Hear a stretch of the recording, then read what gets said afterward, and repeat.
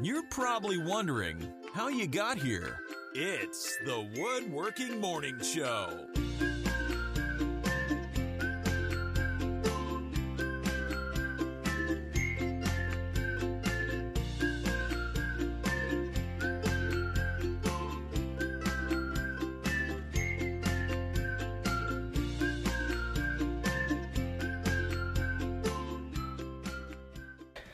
Hey, everybody. Well, happy Friday. Yeah. We never know when we're doing this show, but here we are. Yes, we do. We're doing it Friday nights from now on. I've decided. No more changes until we change it. So, hey, it's TWW Live. I'm Mark. And I'm Nicole. And we're going to answer some woodworking questions tonight. I got some pre-selected here from Patreon and on YouTube, and Nicole will grab some questions from the chat room, and I'll do my best to answer them. So even though you've answered them on YouTube, we're still going to answer them here. Sure, maybe. We'll see. See how I feel. But we'd like to thank everybody for joining us tonight. I want to thank some people who helped us out. And by that, I mean financially. They've either gone to Patreon, patreon.com/woodwhisperer. Lots of levels. Or right on YouTube, there's the whole membership thing that you can do.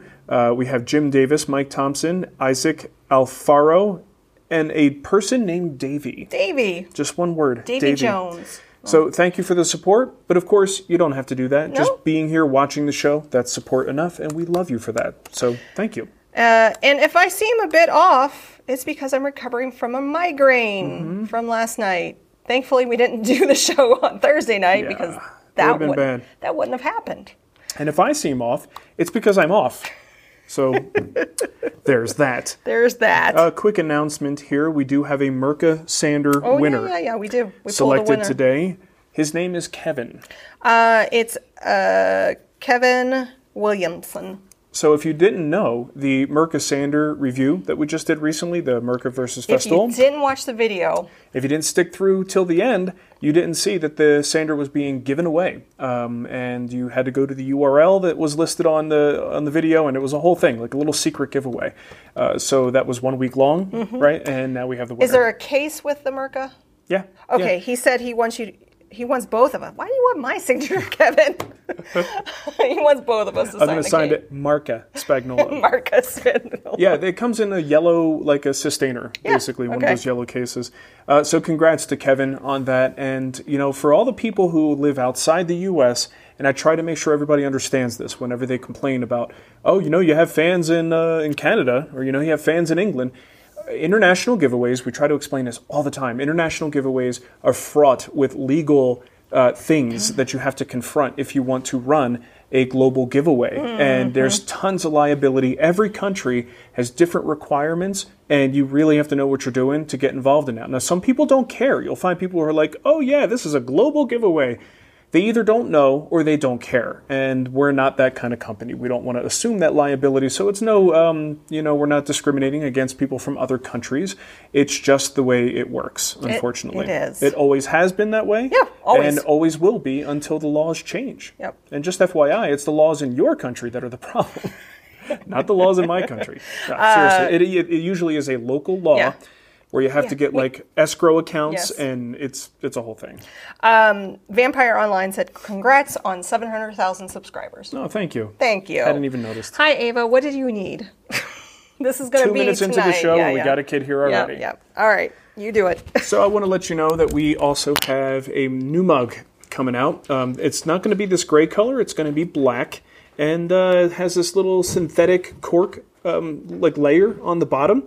What I like about it is it's very lightweight, stainless steel on the interior, and you could put this down on your tools. Now, look, I know we're not supposed to put drinks on tools, cast iron, right? But I've done it before. I'll do it again. So having something like this with a cork bottom means that you're not really going to have any moisture getting to the tool. So that's always nice. So these are on pre-order, and I'm going to show you a little mock-up here, what this sucker looks like if you're interested. There it is. It's woodworker fuel. So in the past, anytime we've made mugs, we almost always put our logo front and center. And what I wanted to do different with this one was to make a fun mug that you would like to have just because it's funny and it's very woodworker specific. And it also, on the back, has a very small Wood Whisperer logo, so you know who made it. But ultimately, this is all in fun, and you could do a pre-order over at twwstore.com. We'll put the link. I got to find the actual link. We'll put it in the chat. But if you go to the store, I think it's actually on the second page. Don't ask me. It should be like at the front, but it's not. So twwstore.com if you want to get a hold of one of those. I think we have like one more week. I think June 20th is the last day to get in on the pre-order. And then from that point, we will place the order and ship them as soon as we get them in. Okay? But they're pretty great. Very lightweight. I really like this design. It also has a little swivel top on it. Here, I'm going to take a sip from it to show you how it works. Isn't it great? All right, Nicole's on her way back. I'm going to probably start answering questions. Did you yell at her? No, I bribed her son to watch her. Okay. So Dave Sotanto wrote in. He says, I've been completely unable to get my dovetail jointer to actually be level because how often I adjust the in-feed. I am tuning the outfeed to match the in-feed. I believe that I should take the outfeed table off and file some material off of the dovetail ways. Bad idea? Okay, I don't know. I almost debated not putting this question in there because I don't have an answer. I haven't had a dovetail way jointer in a long time, and when I did, I didn't really know a whole lot about, tuning it up. So the whole idea of like shimming the dovetail ways to make them do what it's supposed to do, that's what most people do. When they can't get the adjustment based on what the tool allows them to do, they might shim it with some very thin material. I've even heard people who cut up a soda can and they'll use flattened portions of that aluminum can and shove those in there, but that sounds like a lot of work. So I don't have a great answer. I don't know that grinding these things is ever going to be a good idea, but maybe someone who's gone through this hell will be able to chime in the chat room. Sorry about that, though. Jason Stoffel wrote in. He says, are you reluctant to build furniture or make repairs on furniture for a family member that is requesting half-assed work to be done? I always picture them telling people that I did that, and maybe I should have them sign a non-disclosure agreement. Honestly, if a family member asked me to do a half-assed job, how would that go down? You wouldn't do it. Well, you wouldn't do the job. You just say, just go to IKEA or wherever. I'd say go find a half-assed woodworker. You could find one. They'll do it for you. Yeah, I'm just trying to think. Would I ever agree to it? Or is it like somehow talk to them on how I can help them, but here's the parameters. I don't think I would necessarily do a half-assed job of anything. So maybe that's what you do, Jason. Maybe use, draw the line and say no, because I need to use a certain quality of materials. Well, you consider certain techniques. I wouldn't say half-ass. I would say whole ass. I do the whole ass. more like if time is money, you're not going to do a dovetail. You could do a biscuit, or you could do. But I wouldn't call that half-assed. Yeah. I would call that cutting some corners to save cost or to save time. When I think of half-assed, I just think really lowering the quality. Just put some glue on it and slap it together. Just lowering the quality, using crappy materials, crappy techniques, because that's all they're willing to pay for, right? Daniel said, I'm half-assed, I'll do it. Look, half of the chat room is half-assed, right? Just ask one of them today. No. Just kidding. Yeah, it's all good, though. Brad Quaid says, I have an older Powermatic 64A, the contractor saw version. When cutting tapered legs, I began to suspect that my blade, a Forest Woodworker 2, was not aligned with the miter track. When I made a true zero clearance throat plate, I was shocked. It was really crooked, a little bit over 1/8 of an inch from front to back. That is quite a bit. How do I fix this? The saw's directions say to loosen the trunnion mounting screws under the cast iron table and bang the table into realignment. This doesn't make sense to me. Hammering the table moves the bolt and the table together, doesn't it? What am I missing? Can I even recalibrate deviations larger than the curve of the blade by beating it into submission? Well, first thing I would suggest is you looked into the manual, and the manual gave instructions, but you didn't try that. So I would suggest first, try that. Not to be a smartass, but that probably is the way you're going to fix it. Now, what winds up happening typically with these setups is you loosen that table, and if you aren't able to completely move the table independently of the saw, the actual motor and the trunnions and things like that, there's usually a little bit of play there. So even if the bolts are moving, maybe the holes that they go through have a little bit of room so that you might be able to make, and even though an eighth sounds like a lot, when you're rotating a top, think about rotating it around to adjust for whatever angle it's off. It doesn't take that much in terms of rotation to correct that 1/8 of an inch. So there just might be enough play in there. But honestly, man, try it. Loosen those bolts and see what happens. And if you do have questions, I am trying to grab them from the chat room. Okay. Tony Tang has a Woodworker 2, another Woodworker 2 guy. He says he's confused. It produces excessive amounts of blade marks when ripping. Even with plywood, my old $80 Diablo blade gives me better results, but when using the crosscut sled, it's perfect. So I assume that my fence is out of alignment. After buying a dial indicator, my fence is within 2 to 3 thousandths out of parallel, which is very good, according to Google. So what the heck is going on with my new $200 blade? Well, Tony, you didn't tell me whether it's 2 to 3 thousandths in or 2 to 3 thousandths out. So if it's 2 to 3 thousandths out, usually I shoot for that. That's fine. It's a very small amount. But that's what some people do intentionally, so that as you push through, you wind up not necessarily contacting the teeth at the back of the blade, so you're pushing through and you tend to get a little bit of a cleaner cut that way. If you are going in the other direction toward the blade, that could definitely be causing the problem. Now, since you didn't tell me, I don't know for sure that that's the case, but I would guess that that's what's going on. If you're 2 to 3 out toward the blade, that means that the back teeth, so you're going to cut through, the front teeth will make the cut, the back teeth are now being forced to rub against the side of the board, causing those marks, the burning, and the scratches. So that would be my guess. Hey, we have Jeff Flowers in the chat. He says, first-time viewer, a friend recommended me to you. He's watching too. Oh, I'm cool. Sorry, this is not how... It's a low-key show. It's a very low-key show. Normally, Nicole's much more jovial. I'm much more peppier. Do you guys want to know a little bit of trivia that I found out? Just doing a little research. I looked at some of our stats, and you guys know I don't do stats much, right?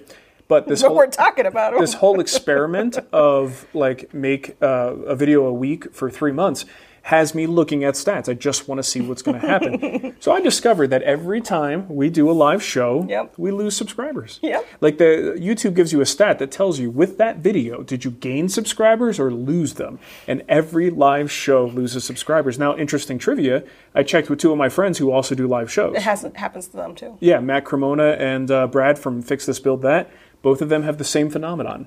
Apparently, people generally just don't like live stuff. Right. You guys do, but a lot of people don't. It's good it's to all know. Right. Good to know. It's all right. I said, Nicole, the live show is slowly but surely killing us. Dave said, did you release the video today? No, so I also, Oh, you moved it to Sunday. I did. So you can put it's like a blog post almost on YouTube. So that's sometimes if I'm going to have a notification or something or an announcement, I'm going to put it there. So I did announce that we had decided officially for the duration of this 3-month experiment, Sunday will be the release day. There are strategic reasons why. I don't know if I even believe them, but we're trying things, right? I watch Sunday. I watch CBS Sunday Morning, and you get to release the video. I'm so excited about it. Yeah. It's going to be good. Can I play the horn? Yeah. The little trumpet? It's almost time for the trumpet. Yeah, so Sunday will be the video release. You're very spready. Well, manspreading. You are. And I'm like, get out of my space. You don't like me rubbing your leg? I am not shrinking. Bow to my manliness. All right. Don't make me shrink. Kim Erickson says, well, here's the thing, Nicole. I know. There's a workbench in my crotch. There's a cabinet here. I don't have room for my legs. I have the longer legs of the 2 of us. You have room to spread your legs and fly. Whoa. I'm not going back to it. Never mind. Kim Erickson wrote in. Keep moving forward. Kim says, okay, Mark and Nicole, after you highlighted the search function on your website a few shows ago, I've been lost down a rabbit hole. Thanks. Just a question regarding the crosscut sled in episode 146 from 2011.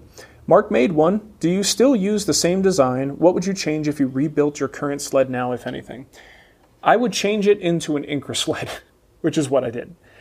So, look, making sleds and making any kind of shop fixtures, I highly recommend you do it. You learn a lot in the process. You learn a lot about, calibration, how to get things just to work as good as they possibly can. What you also learn is what's nice about commercial products. And sometimes commercial products are made with things that we maybe can't reproduce in our shops, right? So over the years, while my sleds were fine, they did require more adjustment than I would really like. There were times when they'd be dead on, and then a couple months later, they're not dead on anymore, so you have to adjust them. So I got to the point where I was just like, you know what? That Incra 5000 sled looks pretty darn tasty. I think I'm going to try that. And I did, and I haven't looked back. And I was able to dismantle my shop-made sleds in favor of that. So if I were to make another sled because I needed a homemade sled, that's a tried-and-true design. It's so simple. Piece of plywood, front fence, back fence, done. You don't have to get all crazy fancy with it. In fact, I consider these things not disposable, but sacrificial, right? So I don't necessarily want to mess with a bunch of, like T-slots and like weird doodads and things. I just think it doesn't need to be a gadgety device. If you want to do that, that's perfectly fine. But I personally would keep it simple, just the way my first one was. John McCarthy says, where is the best place to hang an air filtration system in the shop? I think we've had this question before. Yeah. Sounds familiar. On the ceiling. Honestly, there's a lot of people make a fuss about exactly where it goes. Should it be over a dust-producing tool? Should it not? Generally speaking, and from what I've always read, you want to put it sort of closer to the wall on one side of the shop, maybe in the middle of the shop. The idea being that it creates this like circular pattern of airflow. Honestly, I don't know how much of a difference it really makes. I think these things tend to work pretty well, and in some sort of enclosed space like a garage or basement, you can exchange the air with one of those pretty quickly. So even if it was located dead center in the room, it's still going to work. It's still going to work. I don't know that the old advice actually still is all that relevant. Just any place I've ever seen an air filter working, it just works. So I don't think I would stress about it too much. But if you can get it into some sort of logical location where it might create a sort of circular pattern of air, then I guess that makes sense to do that. I'm totally out of questions, by the way. That's fine. You don't have any from YouTube? The one from YouTube that I answered was about a I can't remember who asked it, but it was a substitute for mahogany. So genuine mahogany substitutes. And the answer to that is sapele. You can also go with African mahogany, which is usually more affordable. There were two, one from Todd, one from Alfred. Yeah, and Todd wasn't a question, so that's what I'm saying. Alfred Chu. Genuine mahogany substitute, sapele. So you got a person like Daryl Peart who builds in mahogany almost 100% of the time for green and green furniture. He has moved from, I think he said he tried African, but African mahogany, if you ever purchase it, highly variable. From board to board, you got like a Pepto-Bismol like color to like really deep reds to light browns, right? So there's so much variability in that. It's inconsistent. So he had moved to sapele and likes that a lot more. It's very dense wood. It's pretty nice to work with, and it's a little, it's fairly easy to find. Let's see, I got a question here from Forge 2008. Okay. What are the differences between spoke shaves? I see a couple behind you, and I'm wondering how they differ. I have one. I got a yard sale for a couple bucks. It works for me, but I'm wondering if I'm missing out. I only have two. I've got the flat bottom. That's really how they differ, is the shape of the bottom. So depending on whether you're doing an inside curve, an outside curve, or you're doing some kind of a flat, you can also, of course, use the flat spoke shave on wide curves, right? You could still get that blade down in there. Or, well, you can use it on either inside or outside curves, mostly outside with the flat. Inside, you tend to fight it a little bit more. Of course, the one that has this kind of a curved base to it, this kind of a I guess you call it a sole on a spoke shave, that's for getting to inside curves. So they also make a convex version. Haven't really had a need for that, so I just never bought one. So these are the two that I have. I guess, if you're only buying one, gosh, would you go with flat or would you go with the concave or is this the convex one? You know what I'm talking about. It's a curve on the bottom. I'm trying to figure, I guess it depends on what kind of things you're going to use it for. If you're doing more like straight tapers, you probably want the flat. If you're going to be doing more inside curves, you probably want the rounded one. So, but that's really about it for the most part. Oh gosh. So Dennis C. said that we have the same format as Epic Woodworking. I'm guessing that's another woodworking channel. Except you're both in front of the camera. You might consider doing a similar weekly 2-hour online demonstration building a project. No. I told Dennis, I said, we've been doing this. Appreciate it, though, Dennis. We've been doing this since 2014. I don't know if we were the first live one, but we were probably the longest one going. And if you go back through the catalog, you'll see kind of us experimenting. I was very uncomfortable being on the camera. I used to be off on the side and then doing. Mark's even done an entire build live. It was like almost 9 hours. It was our charity build. It was our charity build that he did. And then he was like, I can't do that again. Yeah, he the thing is, his voice pretty quickly. 2 hours of live stuff. I've got crazy respect for people who can do that and who do it, repeatedly. If I have 2 hours of spare time, I'm going to put it into doing a video that people are actually going to watch. And what I mean by that is, you can get an audience for a live demonstration, but it will never get as much play and as much airtime as a condensed, concise version, very specific, edited version of that same information. That's just the way the world works. So live is great. Not everybody has 2 hours. Right, exactly. Look at this show. The stats on this show is the majority of you are going to stop watching. How long we've been live? They're already gone. They're already gone. So that's why we don't do it. The live thing right now it's a labor of love. Yeah. It's actually, we said at the beginning of the show, it is technically detrimental in some ways to the numbers, but it's great for connecting to the people who really like it. I love it because we've gotten to know so many familiar. It's weird because if I ever meet you in person, I will be probably quiet. Yeah. I'll be like nervous. We're usually not like this. Yeah, not like this. But yeah, ultimately this is a labor of love. We love the connecting with people on this level. But again, if I'm going to do woodworking, it's going to be concise, filmed, edited, and put out as a finished product. B&D Woodworking said, if you stop doing the live shows, I will cry. This is the best part of ending a long week. Love your show. Well, thank you for that. I think that's the thing. The feedback from the people who really enjoy the show, that's the reason we do it. And I think, honestly, if you really boil it down, the people who feel closest to us are the ones who are watching this and enjoying it. So it would be a real shame to be like, no, we're not doing it because it costs us subscribers. No. Somebody said, we'll do it live. we're making sure we have quality subscribers. In a big way, it is actually culling the herd a little bit. People who are only slightly interested, they see this stuff and are like, head for Z Hills, Nicole. I'm out of here. Just got a super chat from Smithson Creations, handcrafted woodworking. They are in Longmont. You didn't have to do this because I have your question. Thank you for that. In Colorado. It says, what router would you recommend for a router table? The router I have been using is the Porter Cable 7518. Which they don't make anymore. No, right? they make it. Oh, they make it. They just make it crappy. The quality has gone down. Like from what I hear, people talk about the bearings blowing on them. The older ones were better. If you could find a used 7518, and again, it's like Speedmatic 7518. I'm pretty sure that's the number. That's a pretty good one. I got to tell you, I'm a little bit concerned when that one burns out to the point that it's unusable. It has been fixed 2 or 3 times already over the 15 years that I've had it. But when that goes for good, I don't really know of a great 3 horsepower option that I would want to go for. I think Milwaukee makes a big Haas like that. Milwaukee? Trying to think who else. Maybe does Ridgeon make a big one like that? I don't know.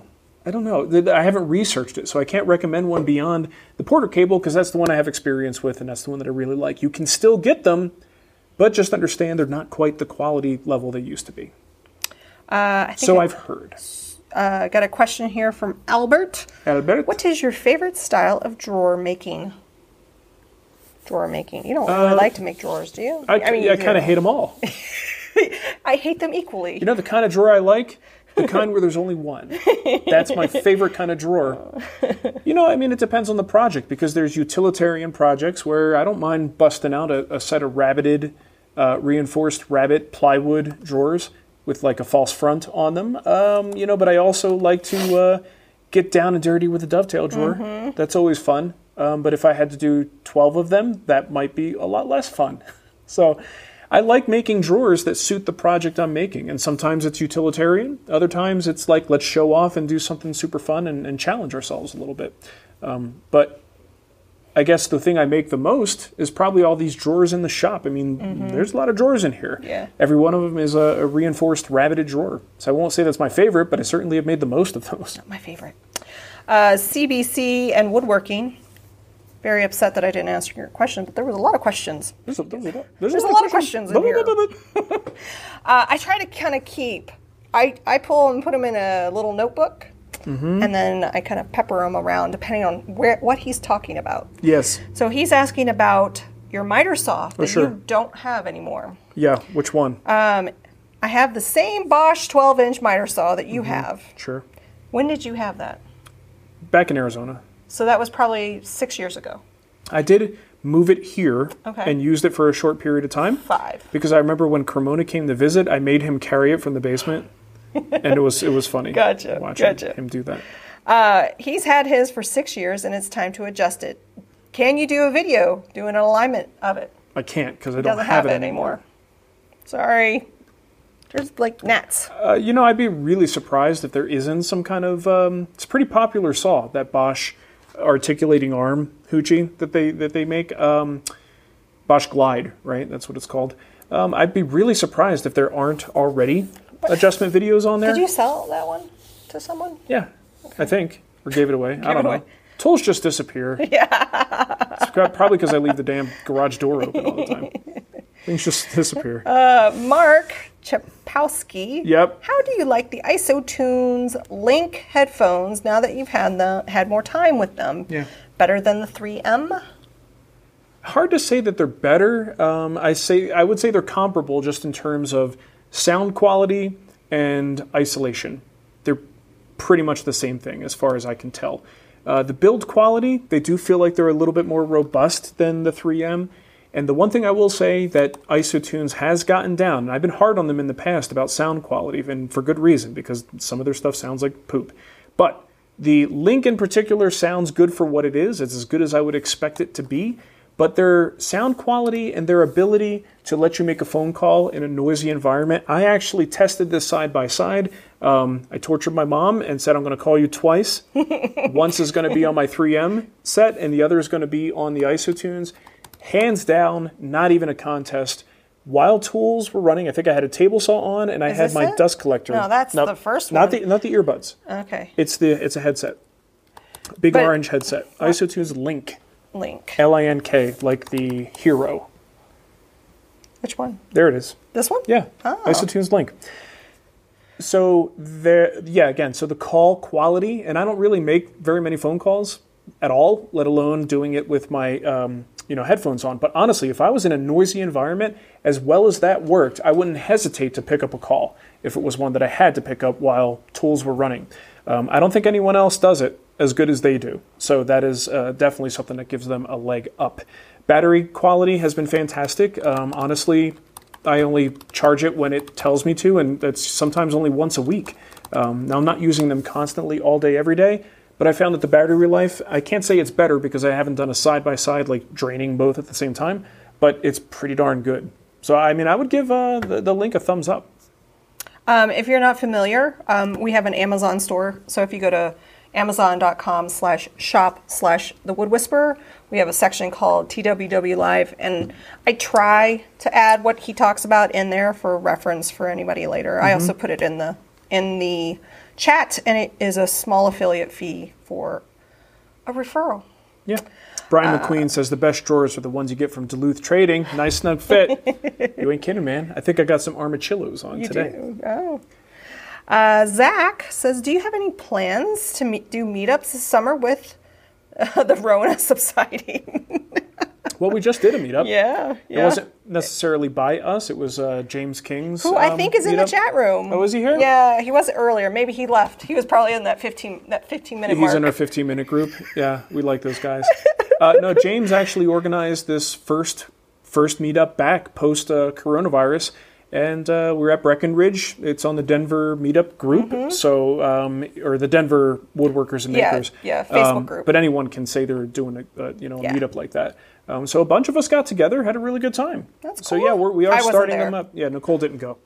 But we are starting them up again. So if you're in the area, certainly in the Denver area, join that group and keep an eye out for the meetup notifications. Before everything happened, I was actually looking at downtown Littleton. There's a couple of restaurants and bars that have rooftop that you can reserve.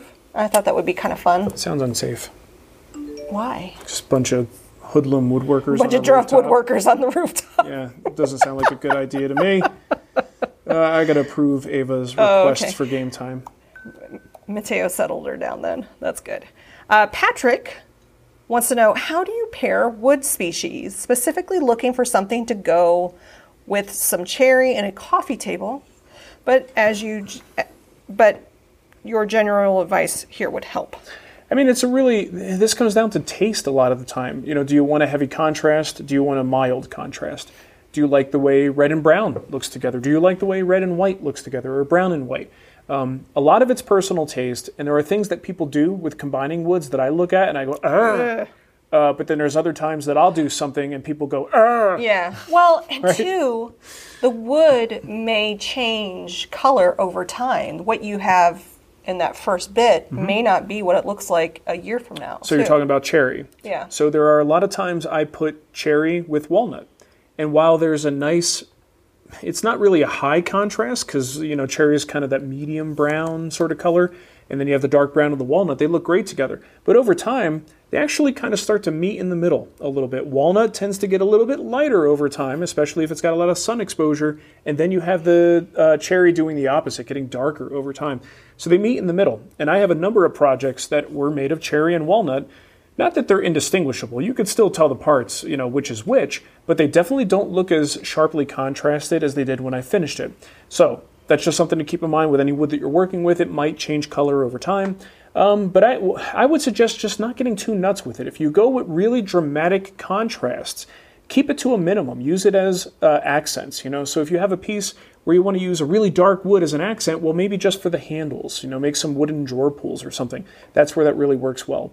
I think if you just go nuts and you're doing like Purple Heart and Maple next to Sapele, I mean, that's fine if that's what you like. I just don't think that looks very good, right? So I would avoid the really sharp contrast unless you're doing it to an absolute minimum, and then find somewhere in the middle, you know, woods that kind of go nicely together. So keep in mind, not just color. What goes with zebra root wood? Because it's such a weird, what I would do, see, here's how I would look at zebra wood. Zebra wood would not be the primary. Zebra wood would be the accent. Yeah. But what I would try to do is look at zebra wood. You have dark brown streaks. You got light brown streaks. So things that couple well with zebra wood could be, on the dark brown side, walnut. Yeah. Walnut looks a lot like the dark streaks in zebra wood. True. In the lighter color, you got things like alder. You know, that's a nice medium brown color, maybe even cherry, although cherry is going to get a little too red.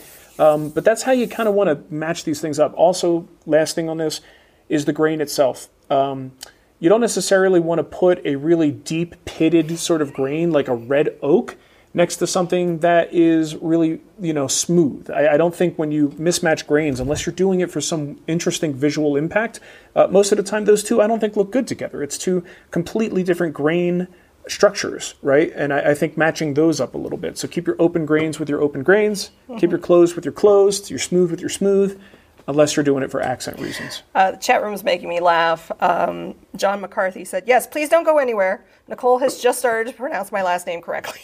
Oh, good. Lucky you. Lots of love. So Robert Price did a super chat. He says, aren't you due for a new miter saw? Hey, you. You're only saying that because it's true. Judy also did a super chat. Thanks, Judy. She says, thank God it's Friday. Thanks for the show. Totally Yay. Agree. Good end to a long week. It is. Well, thanks, Judy. Thank you, Robert. So when we were doing it Thursday night, it was messing me up time-wise. Like, I was thinking, oh, it's the weekend. And it's just, I prefer the Friday. Because then the kids, I don't have to worry about getting them to bed. Yeah. It's all the same to me. Unless it's morning. Smithson Creations also said, when you get a new router for the table, please let us know. I will. I'm sure he'll let everybody know. It might be a while because that router, we just had it fixed right before your brother left. Yeah. We took it down to the repair center because a bearing was pooped out on it. Old Ohio Angler was asking if we'd have ever been to Louisville Colorado. We have not. We don't go anywhere. We're just here. We haven't even been to Red Rocks yet. Yeah. I know. It's like, what? We're just now starting to get out and about, doing more camping Went with to the Pine kids. for the first time, Conifer for the first time. I think we're in survival mode, Yeah. getting the business up and running, getting comfortable with that, getting the kids old enough that we want to go in public with them. You know what I'm talking about. You know what we're talking about. Got a question here from Mark Wida. See, I got that right. Would it be better to use hardwood for sacrificial fence on a table saw? Wait, better? Would it be better to use hardwood? Well, I mean, you could, but why would you? If it's a sacrificial fence, that means you're eventually going to throw it away. I'd rather use plywood for that. Like, or MDF. what was that thing that David Marks made that you made? And it was like, it was on your table saw and it was like, psh, and you push it. It was like very decorative. You're making things up. No, it was like a table saw. It was like a big box. It was very decorative on the end. And you had it on your table saw, and you would put wood in it, and then you push it through. You're talking about the crosscut sled. Yes. And David Marks never gave me one of those. No, he made one, and you modeled yours after his. Yeah, my first crosscut sled. Yeah. You are very confusing. Very confusing. We talked about sleds earlier today. Okay. That's Can what I answer this question now? Yeah. But that's not the same thing, right? No. So if you're doing, again, sacrificial fence, it's in the name, you're going to be throwing it away. Unless you happen to have, maybe offcuts from something that just, you're not going to use them for anything else and they're just sitting there, go ahead and use them for that. But I wouldn't specifically use solid wood for that because solid wood tends to move and expand. Even if it's a small strip, I would much rather use a sheet good that isn't going to move, it's not going to expand, cost less, and I don't feel bad about, number one, chewing it up with a blade, and number two, throwing away when it's actually starting to be crappy. So, Sebastian is in the market for a new compound miter slaw. I can go for some miter slaw. You have mayonnaise in that miter slaw? I see that you use the Festool, but a while ago you had the Bosch Glide. Mm-hmm. I've never seen any follow-up. Where you been? Nah, the thing is, unless I made a full dedicated video that says, here's what happened to my miter saw. Right. Or a blog post. A lot of people are not going to catch it. Yeah. Even then, if I do a video, people aren't going to catch it. That's true. So I have to say it until I put it in a video. Okay. Don't judge my miter saw purchases. Don't really judge any of my tool purchases as disparaging the tool that I had before or even having a really good reason for why I changed it. He's a fickle one. I'm a fickle man. What I do for a living means... Don't swap me out, okay? Not with my women. No. I am fickle with my women, but I found the best one. So here we are. Thanks. When it comes to any of these tools, a lot of times I want to change it up, not necessarily because I'm fickle, because I want to try things. Like I bought a Mirka sander. Why? Because everybody was asking me, how does it compare to the Festool? And I'm like, I don't know. I've never touched it. So I will often change a tool just because I want to try something different so that I have another data point so that I can answer these questions. Because I get a lot of questions about very specific tools, right? And you guys want recommendations, so that's how I do it. And you changed to the Festool because it had a better dust collection for our employees. Yeah, so the story goes like this. The Bosch is what I had initially, and I went to that because I was on I wanted to see how many tools I could substitute to get away from Festool and be perfectly happy. So I was comparing, and I did a video comparing the Bosch and the Capex. And the Bosch was a great saw. It did just fine. Had no problems with it. But when I got here to Arizona, or we're in Denver, I needed to make a miter station. And I remembered going to Mark Adams' school. And Mark Adams has a lot of, non-compound miter saws, right? Non-slider miter saws. And I remember in a video that he did years ago, one of his early DVDs, he talked about that. And that you don't really need, in a lot of cases, especially if you're doing crosscuts on your table saw, for the fine woodworking shop, you don't necessarily need a slider. And a slider just brings with it extra adjustment woes, right? Like, is it calibrated? Is it going on an angle? Whatever. So I was like, you know what? Let me see if I could survive with just a simple non-slider, what did I get? A 10-inch miter saw? Yeah, I think so. So it was pretty small. And I was just fine with that. Then I hired Nicole's brother, my brother-in-law, Jason. And most of what Jason did was early stages of the project, he would do the breakdown for me. So what I saw was my employee, my brother-in-law, having to flip boards twice to cut just simple basic boards that would fit on our jointer, but he had to flip them to do a simple crosscut because there wasn't the capacity. And then I would watch, I would insist that he wears, protection for breathing, but sometimes he'd go and make a quick cut, and I would look at the dust collection and go, dang it, I know that could be better. And so that's what it came down to. I bought another Capex because I was looking at someone else struggling for my weird experimental reasons, and I decided, no, good dust collection is safe for someone who's working for me. A slider is more efficient for someone who's working for me. Let's get the Capex back in the shop. So that's why we're back with the Capex. All right. Long answer. Long answer. See, we got Nicholas Weber. Does anyone know where to get a replacement front knob for a Veritas low-angle jack plane? I knocked mine off the bench and broke it. Probably Lee Valley. Yeah. I don't think it has to be more complicated than that. Because they have really good support. They have great support, and I'm sure they have extra parts laying around. I wouldn't go too crazy searching for them unless they happen to just not have them and be out of stock. Go there first. Yep. I got a question here from Terry Prois. What is the best tool to test for squareness other than a speed square? Okay, not a speed square. I wouldn't even put I was actually going to have a video on this talking about what squares to get and not to get. If you're building furniture, the need for a speed square is slim to none. There's really no reason for most of us to have them. Now, if you come from a construction background, maybe that's what you like, and you have one that's a really good speed square, okay, then go for it. But generally speaking, I would, if you're looking for an inexpensive square, just because you need to check squareness or you want to use it for some kind of a marking aid, look into engineer squares. They're fairly inexpensive. They are dead on accurate. They're made of steel. They're going to be really well built, and you can get a set of 3 on Amazon pretty cheap. So there's a Graz, is that how you pronounce that? $52. You see, here's one, just one. Yeah, a single square you can get for $9.95. Oh, yeah. Those are good if you really want that dead-on, perfect square when you're not really measuring things with it. Now, if you want to measure, that's where you look for a double square, an adjustable square. You don't have to get a Starrett. Those are the most expensive ones. Which one do you have any of these? I don't know. It's been ages. Here's a 4-pack for $32. Yeah, from Woodstock. Yeah. And the engineer squares will give you the stats on over the course of their length, how far, what is the you know what I'm talking about. How perfect is it? Even Woodpeckers has a mini one. Yeah. For $34. $34, and it's this big. Yeah. Oh, is it that big? It's literally that big. It looks much bigger in the picture. If you're just starting out, don't buy that one. And when they say oh mini, my God, it is tiny. I told you. That's so people can take a picture of themselves checking a chisel for squareness. I finally got a Woodpeckers. My first Woodpeckers. Where is it? I swallowed it. I'm sorry. Baby's first Woodpeckers. Yeah. So there are other options, is what I'm saying. I'll put a couple links in the chat and also in the Amazon store that Mark's talking about. And I think, if I'm not mistaken, you can I think Woodpeckers either has or had as a one-time tool a speed square kind of format that would be actually a good woodworking square because it's accurate. But, again, I don't think you necessarily need to go to that level if you're just checking for square.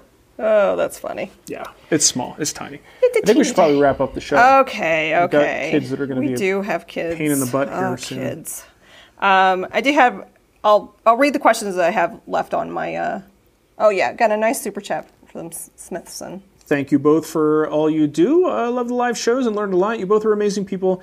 Very appreciated by myself and I'm sure by everyone else watching. Well, thank you so much. Smithson Creations, handcrafted. Your actual name. Woodworking. Smithson.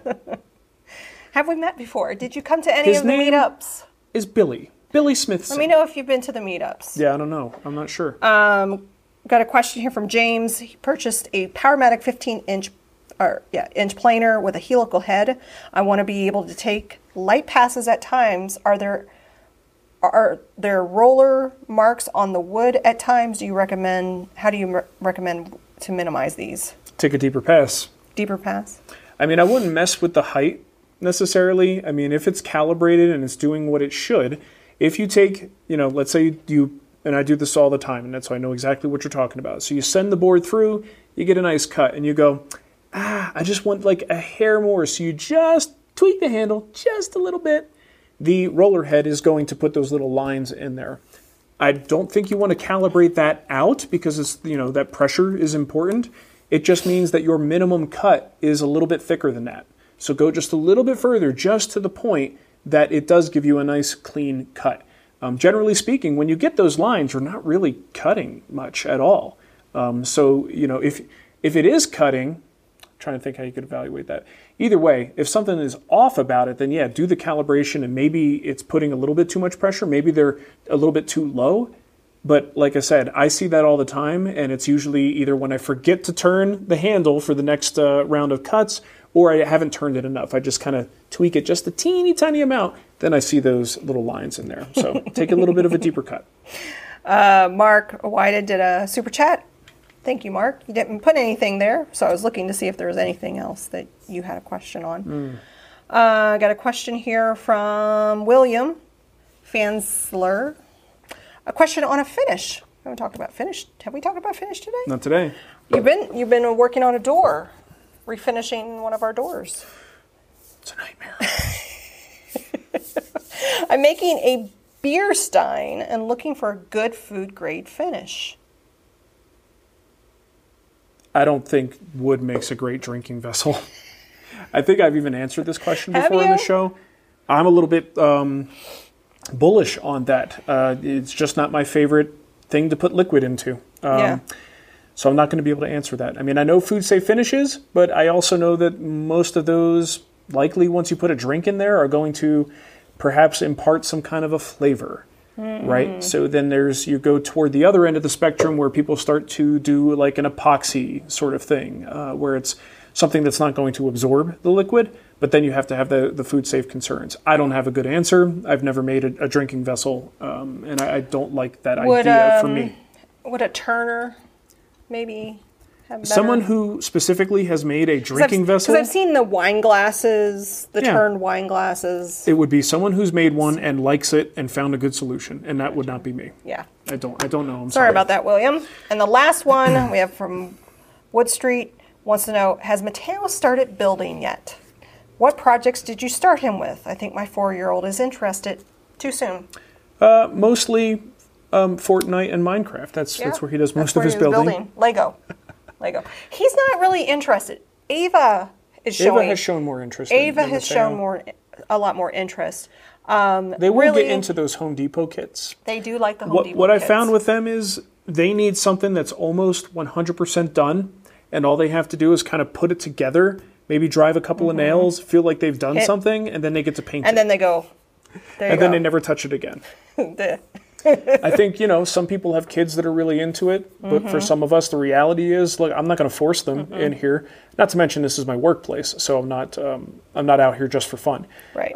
But generally speaking, if they're not into it, I'm not going to force it. And my kids so far, for the most part, have not shown a ton of interest. So maybe in the future, you never know. I think it has to the project is what has to grab them. The stuff they've made are like, Mark has a box of scraps, so they take the box of scraps and they glue it all together. And Mark's April Fool's joke was actually something Ava had screwed together. Oh, my iPhone stand? Yes. Yep, that was an Ava project.